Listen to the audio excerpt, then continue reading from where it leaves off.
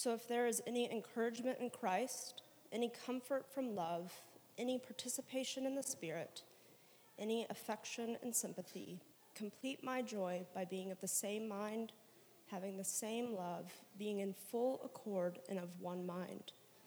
Do nothing from selfish ambition or conceit, but in humility count others more significant than yourselves. Let each of you look not only to his own interest, but also to the interest of others.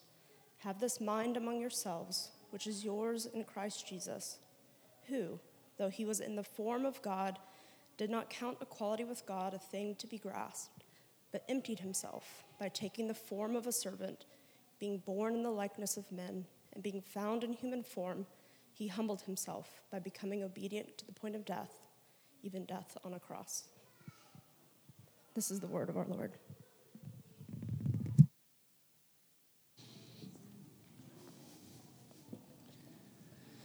All right, Mercy Hill. Before we jump in, two quick announcements. Many of you know this, but we hired Andrew Ginn as our full-time associate pastor last Sunday night, and so that's something to celebrate. He'll begin January 1 or 2 or first of the year, and we're super excited about that. We're also excited we became an official part of the Soma family of churches. That's S-O-M-A. It's a Greek word, which means the body. So the body of Christ, that we're called to be his body. And Soma is a family of churches that began on the West Coast with this idea of making disciples around a small group structure called missional communities. And there's some local Soma churches in the Southeast that we're now a part of. You can go to wearesoma.com to find out more about that.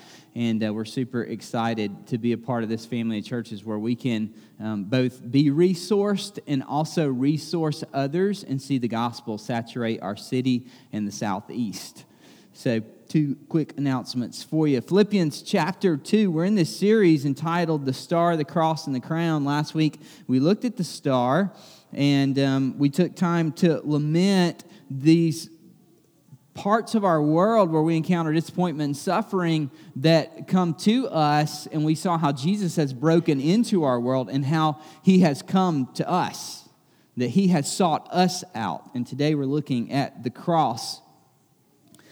This last week, I watched the funeral of our 41st president, George Herbert Walker Bush. I don't know if any of you had a chance to watch his funeral, and I was struck by the impact of his life and his presidency. He was an incredible statesman, served in the House of Representatives, director of the CIA, vice president for 8 years, and then president from 89 to 93. I don't know if you guys remember those years. Some of you weren't born, and some of you remember them well. I was a middle schooler and a high schooler at that time, and what struck me about this and watching his funeral as I heard these amazing exploits of George H.W. Bush and the incredible impact of his life, I was struck because as a student, students are usually beginning in middle school and high school to pay attention to politics, to pay attention to world affairs.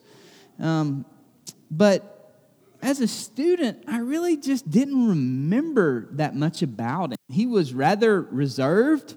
He wasn't very flashy. He certainly wasn't much of an orator. But as his life was eulogized, it became clear that he was a man who loved God, who loved family, who served his country well, both as a Navy pilot as he was shot down at the age of 20, and then as he would incredibly live and later go on and serve as a great statesman.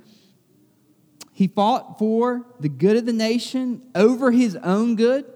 There were some decisions that he made that probably led to him not being elected again. He put others before himself. But the thing that struck me the most was the humility that people used to describe him. He was a humble man.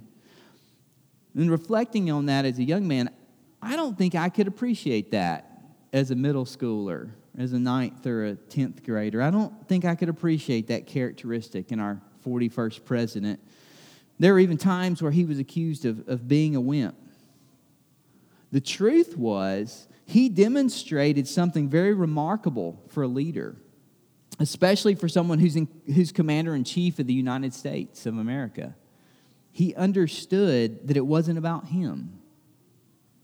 Instead, his role was to be that of a servant. And so over and over and over again, he was described as a man who lived with great humility.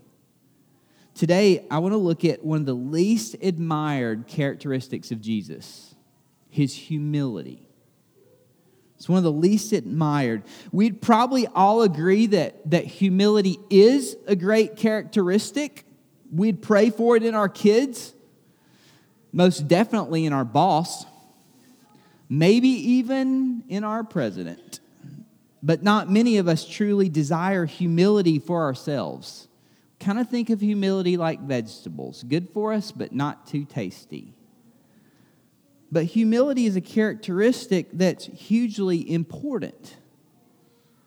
We would never put it on our list of New Year's resolutions. I can almost guarantee none of you are thinking, 2019, I want to grow in humility. I mean, it would be just above patience. It's not something that we would aspire to. Maybe for our spouse or for a certain coworker, we might pray for humility in their lives, but not in our own. But Advent is a season in which we're reminded of Christ's humility in his coming to earth and especially in his coming to our hearts. And we see that no more clearly than on the cross. Today I want us just to spend a few minutes moseying through one of the most amazing passages of Scripture in Philippians chapter 2, which speaks to the humility of Jesus. The humility of Jesus. And here's my goal. My goal is that we might see that a life of humility really is an amazing life. Living a life of humility means living like Jesus. And that means that we live a life that brings true joy. Not just at Christmas, but all year long. Look with me at Philippians chapter 2. Paul writes to the church at Philippi, and in verse 1, he begins with an odd set of words.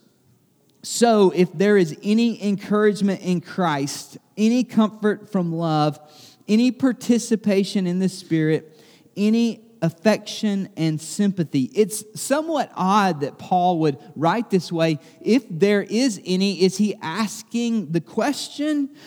The truth is, as you look at the original language, in many ways, Paul is writing with irony. It's literally meant to be read, if there is any encouragement in Christ, and there is, if there is any comfort from love, and there is, or it could be read, since there is encouragement from Christ, since there is comfort from love, since we have participation in the Spirit. I want you to think about that for just a moment as Paul calls the church at Philippi and he calls us to examine our position in Christ and all that we have as a result of that. How have you experienced encouragement, comfort, participation? I think back to a little bookmark that we printed for you years back, and we've actually, Stacy's printed them and laminated them, and they'll be in the CBR journals today if you purchase one. And it just shares of our position in Christ. And in a way, it even elevates what Paul is writing here. So I have a few of those on the screen for you that you would see who we are in Christ. We are dead to sin, Romans tells us, and that makes us spiritually alive. We are forgiven and declared righteous. We are children of God, and we are God's possession, making us heirs of God.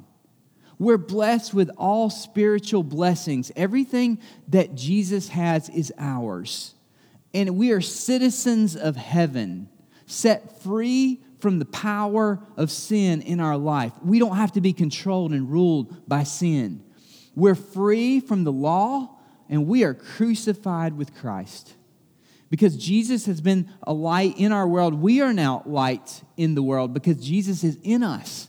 We are victorious over Satan, and we are cleansed from sin and declared blameless. We're set free from desires of the flesh. We don't have to be ruled by our flesh, and we are secure in Christ. We are granted peace, and we are loved by God. Now, it's one thing to be reminded of those on a bookmark and to even see those in black and white letters on a page, but I want you to consider from this last week, as Paul says, since there is encouragement in Christ, how has Christ encouraged you this last week? How has Jesus been an encouragement to you when the world failed you this last week? How has Jesus brought comfort to your heart from His love this last week when you weren't receiving comfort from this world? How have you participated with the Spirit this last week through His direction in your life, giving you the power to overcome sin and to be a light in this world? Did you give yourself credit for that, or did you realize that that was the Holy Spirit directing you? How did you sense the affection that God has shown you personally this last week, that He loves you with an everlasting love? How did you sense His affection for you? Paul isn't just calling us to random facts. He's calling us to experience a real Savior who's at work in our life. And he goes on in verse 2 to say, complete my joy. Such strange words. Complete my joy by being of the same mind, having the same love, being in full accord and of one mind. Paul's making an appeal to the church at Philippi for unity, and he's calling the Philippians to imitate Jesus. If you imitate Jesus, you're always going to have unity within His church and within His family.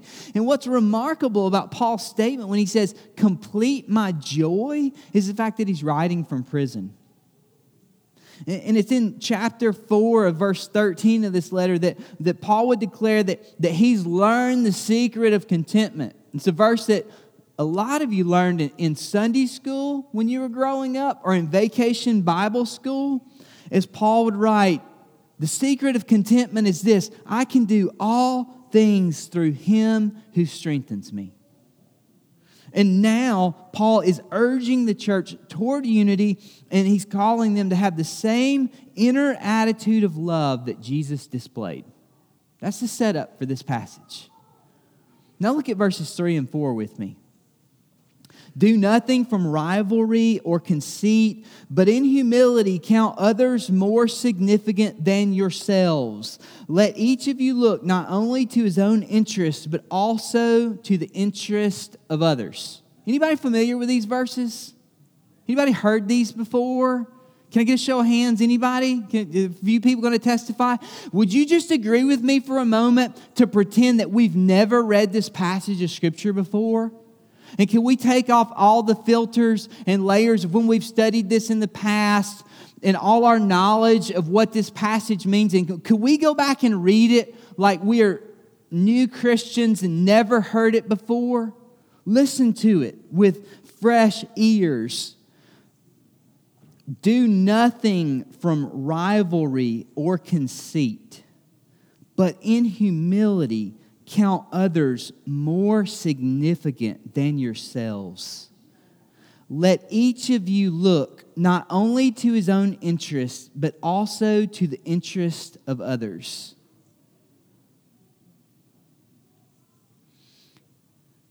Can we stop for just a minute and agree that what we just read is impossible? Like, how often do we read this set of verses and get excited about it and go, yeah, that's the Christian life. I'm going to go do that. Like, look back at this. There's no way you can live like this. We ought to read this set of verses and be utterly crushed by it. These are Paul's words to the church. Hey, live in unity. Be a good family. Display to the world what it looks like to love like Jesus did. Now, go live like Jesus. Love like He loved. Here's how He did it. Do nothing from rivalry or conceit. Nothing. In humility, count others as more significant than yourselves. I got in an argument with one of my kids last week over candy because I was being selfish and didn't want him to eat it all up. And we got in an argument about it. I'm arguing over candy, folks. Like, we are utterly helpless, and it would be good if we actually started reading the Bible with honesty. Like, could we all agree that when we start reading these CBR journals in the new year, that we commit to try to read the Bible honestly? Wouldn't that be a good plan? Like, it would probably be a bad idea to sin while reading the Bible. It would probably be a bad idea to sin while we're reading the Bible. You can do that. Read the Bible in this way. Oh, do nothing from rivalry or conceit, but in humility count others more significant than yourselves. Yeah, that sounds good. I got that. We don't have that, folks. Within ourselves, we don't have the power to do this. And if we're reading the Bible honestly, we realize that we are prideful, we are selfish, that we need the Spirit in our lives. It seems in this passage that Paul's very instructions begin the journey of humility. When we are honest with ourselves in admitting that we need Jesus' power in us, the Holy Spirit, in order to live with this type of attitude or this type of heart. And he tells us how to do that in verse 5. He says, have this mind or this attitude among yourselves, which is yours in Christ Jesus. So let me encourage you, because while this mind or attitude is impossible on your own, through Jesus, he's saying we have this attitude that we can tap into and live through his power because his Holy Spirit is within us. And so be encouraged when I say, hey, we can't do this on our own. But Paul turns around in verse 5 and he says, have this attitude, have this mind among yourselves. And by the way, it is yours in Christ Jesus. The Spirit is in you. He empowers you. Look at verse 6. Who though he was in the form of God, did not count equality with God a thing to be grasped, but made himself nothing, taking the form of a servant, being born in the likeness of men. And being found in human form, he humbled himself by becoming obedient to the point of death, even death on a cross. I just want us to zero in on Jesus for a minute. Jesus is the most humble man to ever walk the earth. I hope we'll consider that during this Advent season. Jesus, the most humble man to ever walk the earth. Merriam-Webster says this when it defines humility. Humility is the quality or state of not thinking you are better than other people.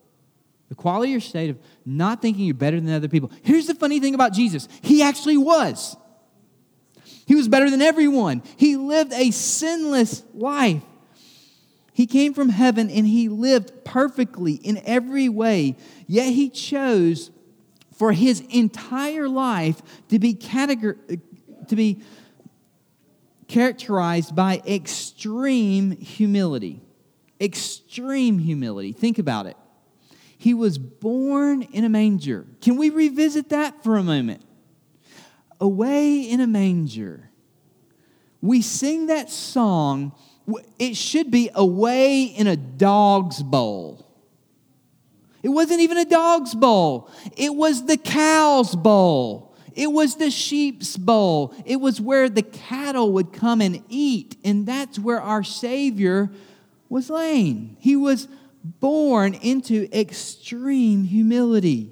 He lived a peasant's life doing manual labor as a carpenter. He showed incredible restraint all the way to age 30, living, serving faithfully his family, waiting for God's direction. Mark 10:45 tells us, for even the Son of Man came not to be served, but to serve, and to give his life as a ransom for many.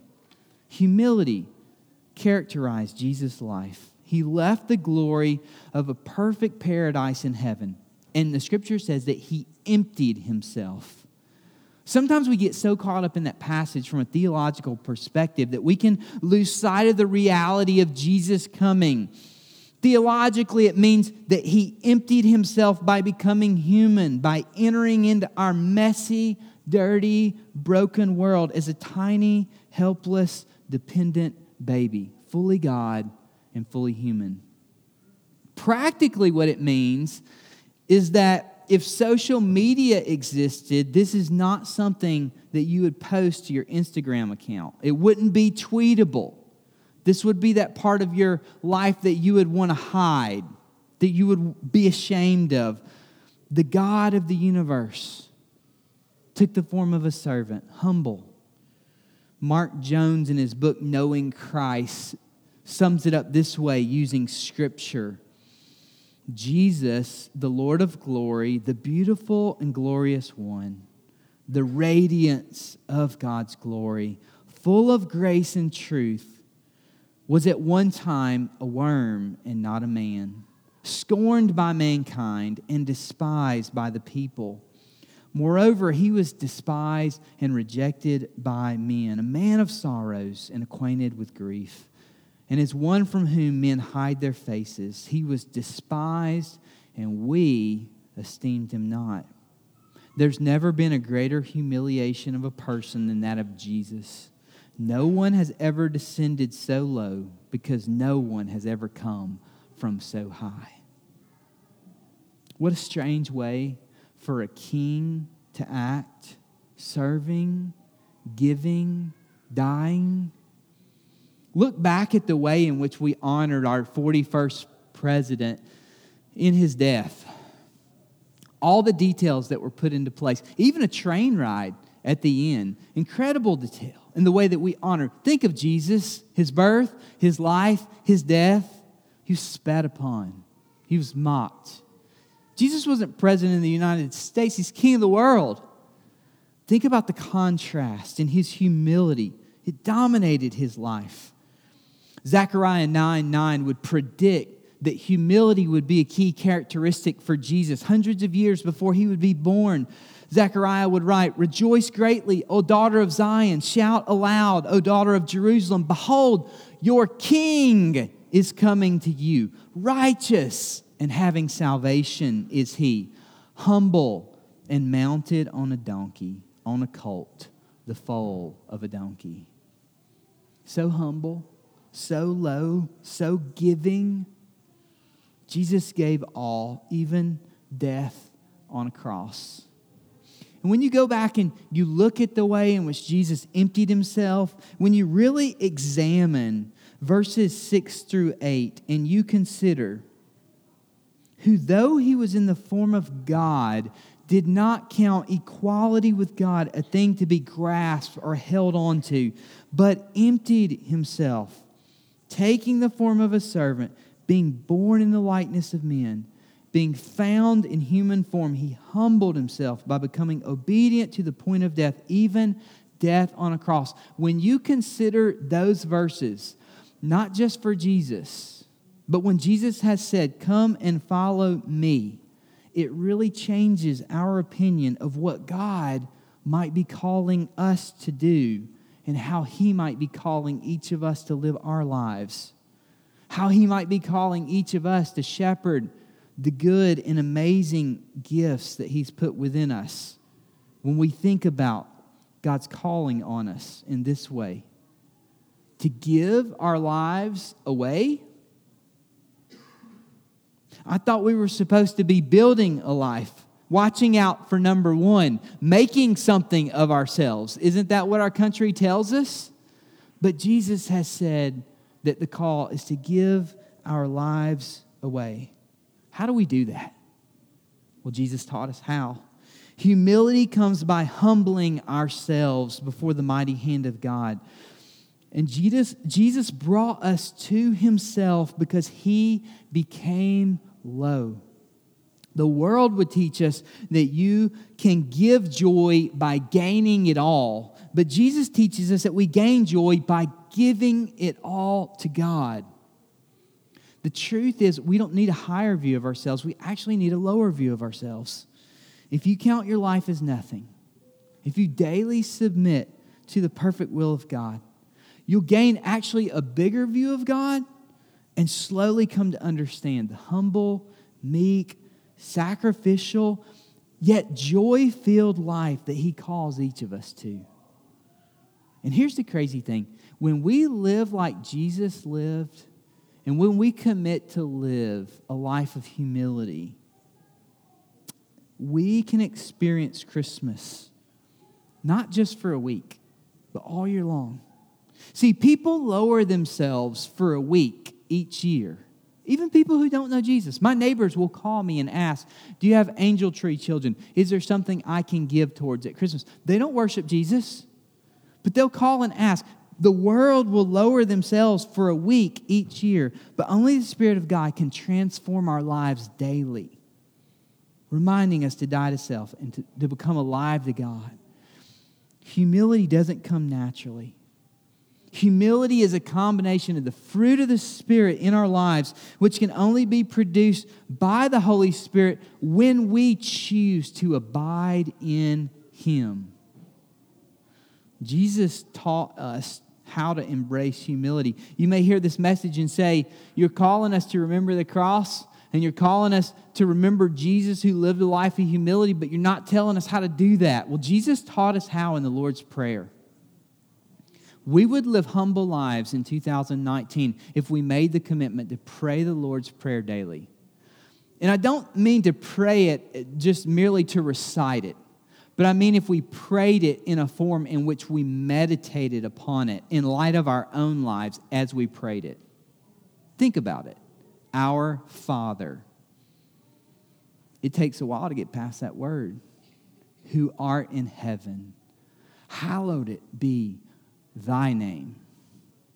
Thy kingdom come. Thy will be done on earth as it is in heaven. Give us this day our daily bread, and forgive us our debts as we forgive our debtors, and lead us not into temptation, but deliver us from evil. For thine is the power and the glory forever. Amen. Jesus taught us how to pray in a way that reminds us of what it means to follow Him, to put Him first, to live a humble life. That prayer, it reeks of humility. Do you want to know the way to make the Christmas spirit last all year long? Would that be cool? It doesn't involve Hallmark movies. I'm sorry. You don't have to leave your decorations up all year long. I'm sorry. It doesn't involve cold weather. Even some of you might like that. If you want to see the spirit of Christmas last all year long, live a humble life like Jesus. Count others as more important than yourself. Look to others' interests, not simply your own. And could I suggest a way, even this Christmas season, that you might consider doing that? Think of one coworker, family member, or friend who doesn't have a church family. Begin to commit to pray for them daily between now and Christmas. Don't think of 12, just think of one. But make the commitment, I'm going to pray for this person who doesn't know that the light of the world has come into this world. They don't have a church family where they regularly recognize Jesus as King and as Lord and as Savior, and pray for them. And then between now and the 23rd, invite them to come and worship Jesus with you. Just make an invitation. It's going to require some humility on your part. A lot of times we think that people who go and share Jesus' name with others, those who are great at making disciples, sometimes we think that they're kind of all about themselves and prideful. It actually takes a humble heart to be able to share the name of Jesus, to be able to take a risk, and to be able to step out in faith. It takes a humble heart because you might be rejected. But in the midst of that, in the midst of our humility, we're reminded that Jesus came to earth for us. in our brokenness, in our sin, when we had no opportunity to turn toward Him. What would it look like if our lives were characterized by humility? How would we be remembered if we each lived a life of humility for decades on end? What kind of difference would that make in this world? That attitude of humility, it created something remarkable at President Bush's funeral. I watch news reporters time and time again as people walked away having seen and heard the character of this man and the life that he lived, and they made the comment time and time again, it just makes you want to be a better person hearing about his life. What caused that? What brought that? What was so appealing about a life of humility? Well, the truth is it led to great fruit. Led to great fruit. He honored others above himself. Jesus taught us that more than anyone. And what the city of Memphis needs is a family of Jesus followers who are on mission, looking out for the needs of others before their own. The church needs to be humble more than we need to be right. People don't really care how much we know until they know how much we care.